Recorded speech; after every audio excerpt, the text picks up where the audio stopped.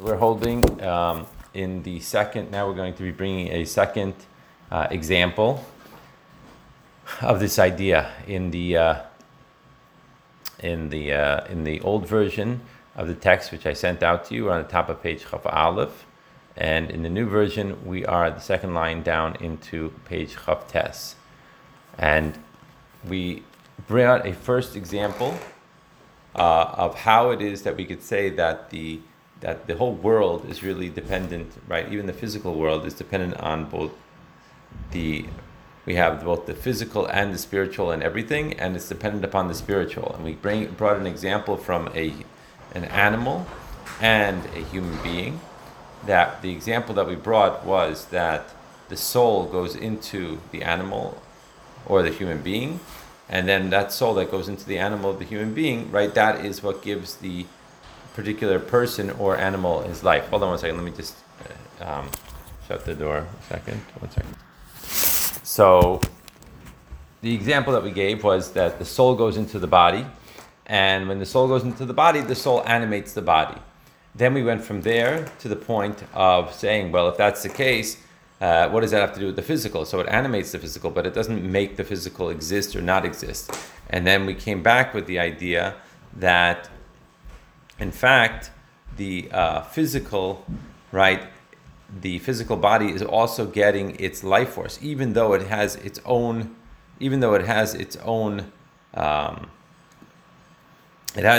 source in terms of the spiritual worlds. Nevertheless, the soul is acting as a pipeline to bring that spiritual energy into the body, and by bringing that spiritual energy into the body, that's what keeps the body in existence. That's why when a person passes away, the body doesn't disappear right away. What happens is that over the course of time, the body returns to dust. That was as far as we got. Let's start from the top of the next page. So he says like this: V'chein b'tzomeach. We also have the similar quality with regards to tzomeach, with regards to the vegetable kingdom, so to speak. Yesh bo nefesh tzomachas. There is a nefesh of the vegetable, right? Hamachaye osa, which is giving it his life. V'chein b'daimim, and also, in fact, we have the same thing also in the inanimate world. Yesh bo chayis machaye makayim oso, that there is a chayis which is machaye et makayim et, shalo yizbatal yeshuso v'lo yachzor lios ayin ve'efes, that it shouldn't go back to being absolute nothing. Kamo kodem abriya. Now, it's interesting because here we're saying something a little bit different. We changed the example in that before, when we were talking about the example, we were discussing the idea of how the body, when the chayis starts to leave the body, what happens is that the body goes into the state of dust, right? So what we were saying is that it's leaving the state of being a human being and it's going into being the state of a inanimate object.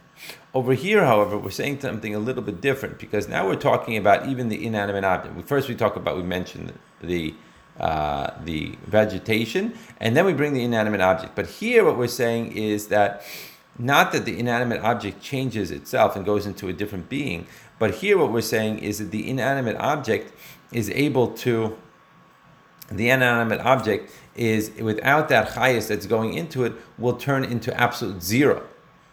Right? In other words, the point being back to what we had discussed in Sha'ar Yichud Ve'emunah, that the idea is that the words of Hashem, the letters of Hashem, are going into the world and making them exist, bringing them into being from absolute nothingness to somethingness.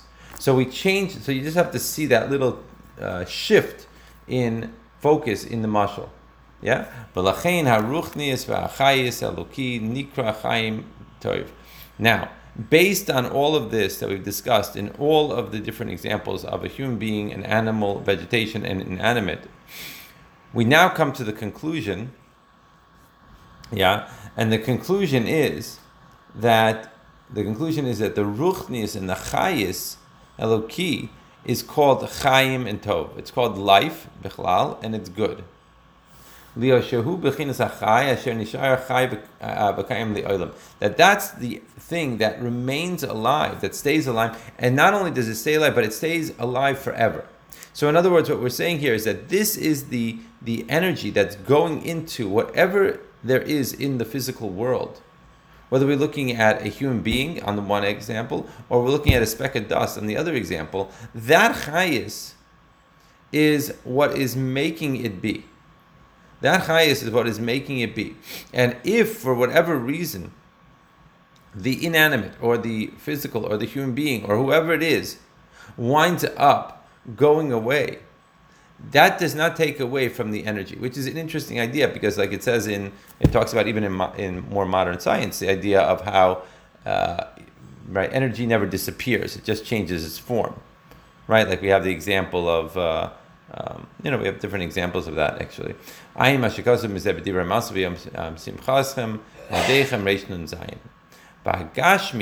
what's the opposite of this? The gashmi nikra mabes v'ra.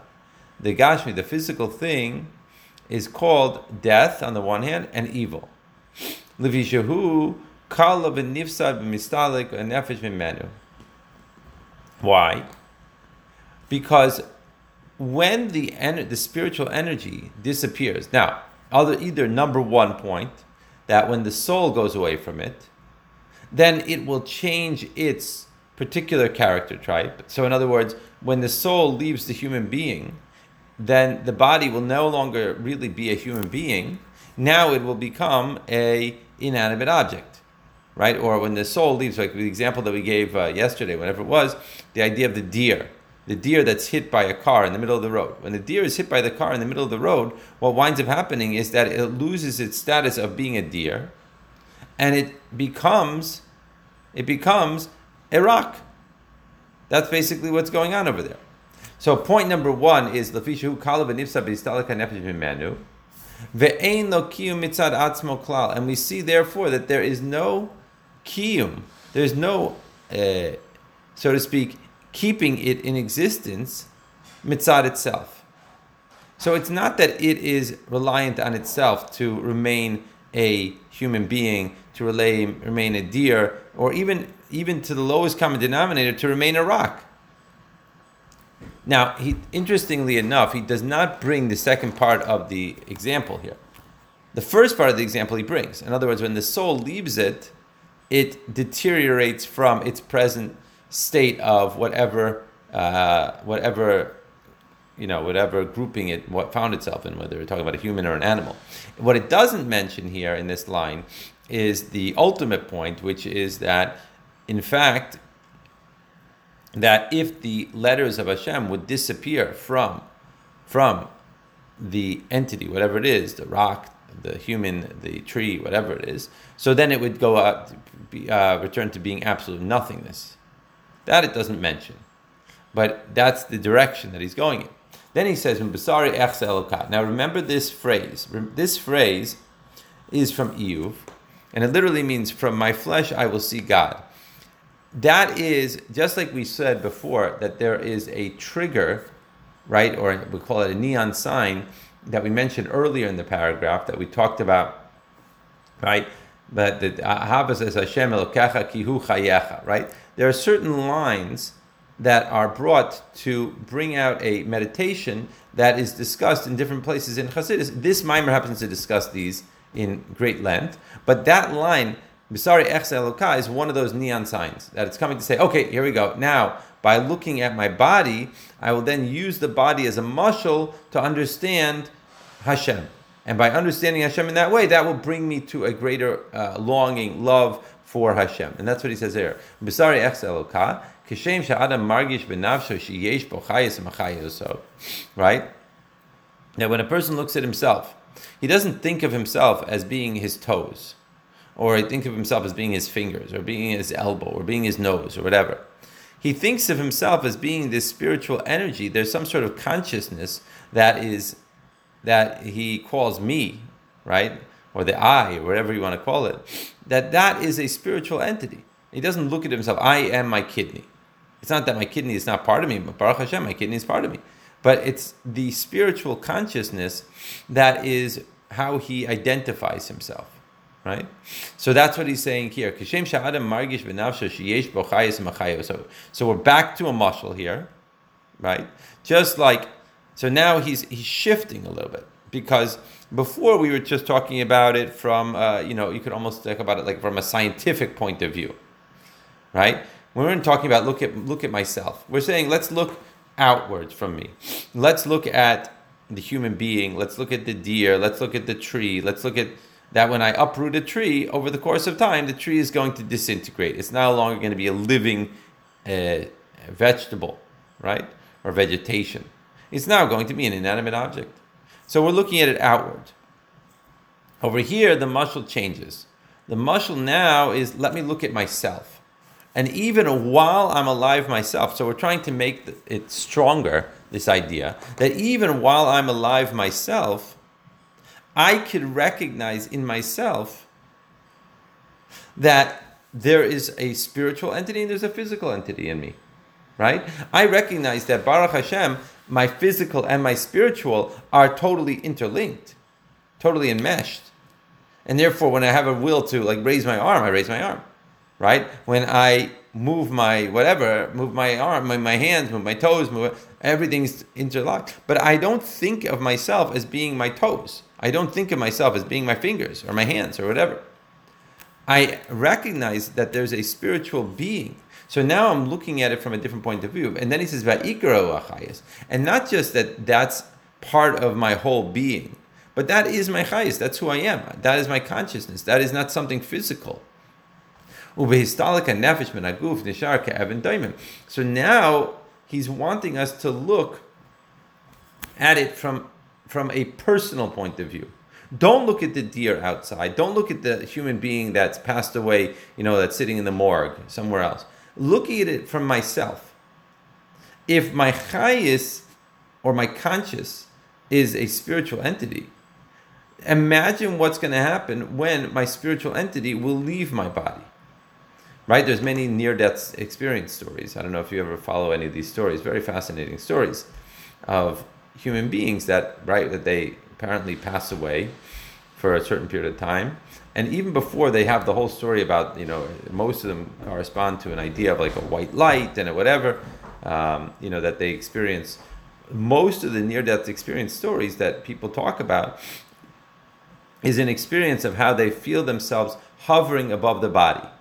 That they're able to look down upon the body, they're able to see everything that's going on, right? Even to the extent that I remember reading in one of these books, wherever it was, that the person started. What happens is they start by going up to the ceiling of the room, and then they're able to go beyond that, and they hover, going all the way up higher and higher and higher. That one person had recognized that there was an old pair of sneakers on the roof of the. Or on one of the, I don't know, I guess it was the roof on the apartment building next to it, wherever he was. And so they couldn't believe it. He was telling over the story. So they went up there and they went up and they saw there was an old pair of sneakers up there. They couldn't see it from the street. You had to go up into the building. They're fascinating stories like this always. So what he's saying here is that we could also use our imagination in a certain way to recognize that is the truth even while I'm alive. That it's not my physical being that is the me here. It's my my soul that is the me here, that is causing me to do this. And therefore, once my soul or the me or my consciousness or whatever you want to call it, my identity, I guess you could even say, will leave this body that is acting like a vessel for it, or acting almost like a clothing for it. Just like when we take off our clothing, if you take off your shirt, you could drop it onto the chair, drop it onto the floor. The shirt is just, there it is. It's no longer a part of the action, so to speak. It's no longer walking around with me. It's just a bunch of cloth that's sitting on the floor, right? In the same way, what he's trying to get us to visualize in our own mind, because remember, the Rebbe here is really taking us in a step-by-step process through a meditation that we could do before we're davening, to recognize that in fact, that when the soul will leave the body, right, that the body is going to be left behind as some encasing that is going to stay there as a inanimate object that is not moving. And then obviously, based on everything that we've seen in the world over the course of time, it will also it will also deteriorate. It will also wind up going down into a state of dust. Kala v'nifsad, it will just disappear. Now, based on the idea of the mashal of the human being, now let's go and abstract. Let's use that and abstract that point and bring it out to all the worlds. That's the way it is in everything. That in everything that we see in the world, there is this two-way points of view, these two energies that are working with each other, of number one the spiritual and number one the physical in everything. You're going to say that you don't see it in Achinami. I don't see it on when I look at you or you look at me. We don't see the spiritual either.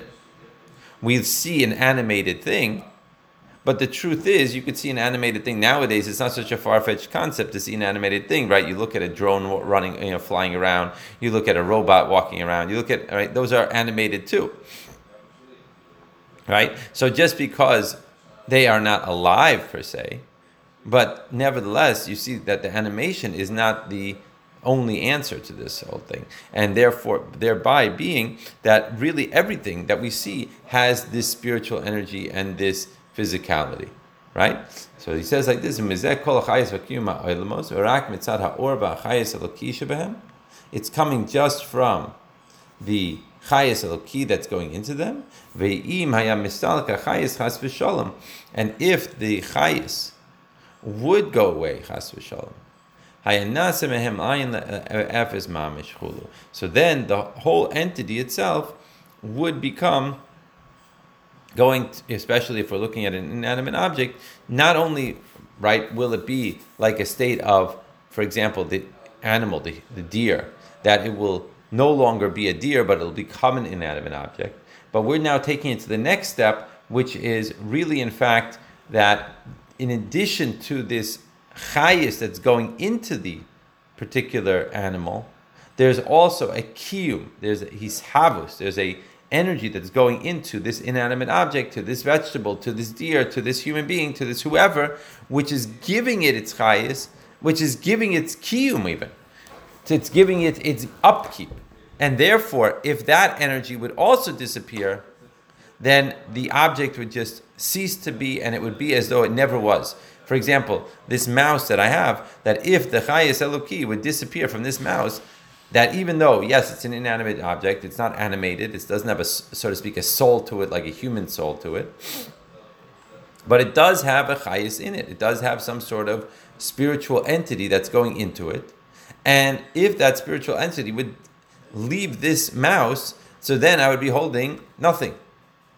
And it would be as though I never had it in the first place. That's the way it would be. So that's the mashal for this whole story and the nimshal, right? We're talking about in terms of looking at ourselves, that we could recognize it in ourselves. In the same way, we have to see that that's the way it is in everything in the world, right? Now, where are we going with this? We're continually walking on a pathway that we're going to get to when we get to the next page, that we're based on the emes. So now we see that really there's a chayis to the world, a life to the world, and there's a death to the world. And the question is, what are we going to put the emphasis on? Are we going to put the emphasis on the life of the world or the death of the world? Right? That's where we're going with this whole story. Good?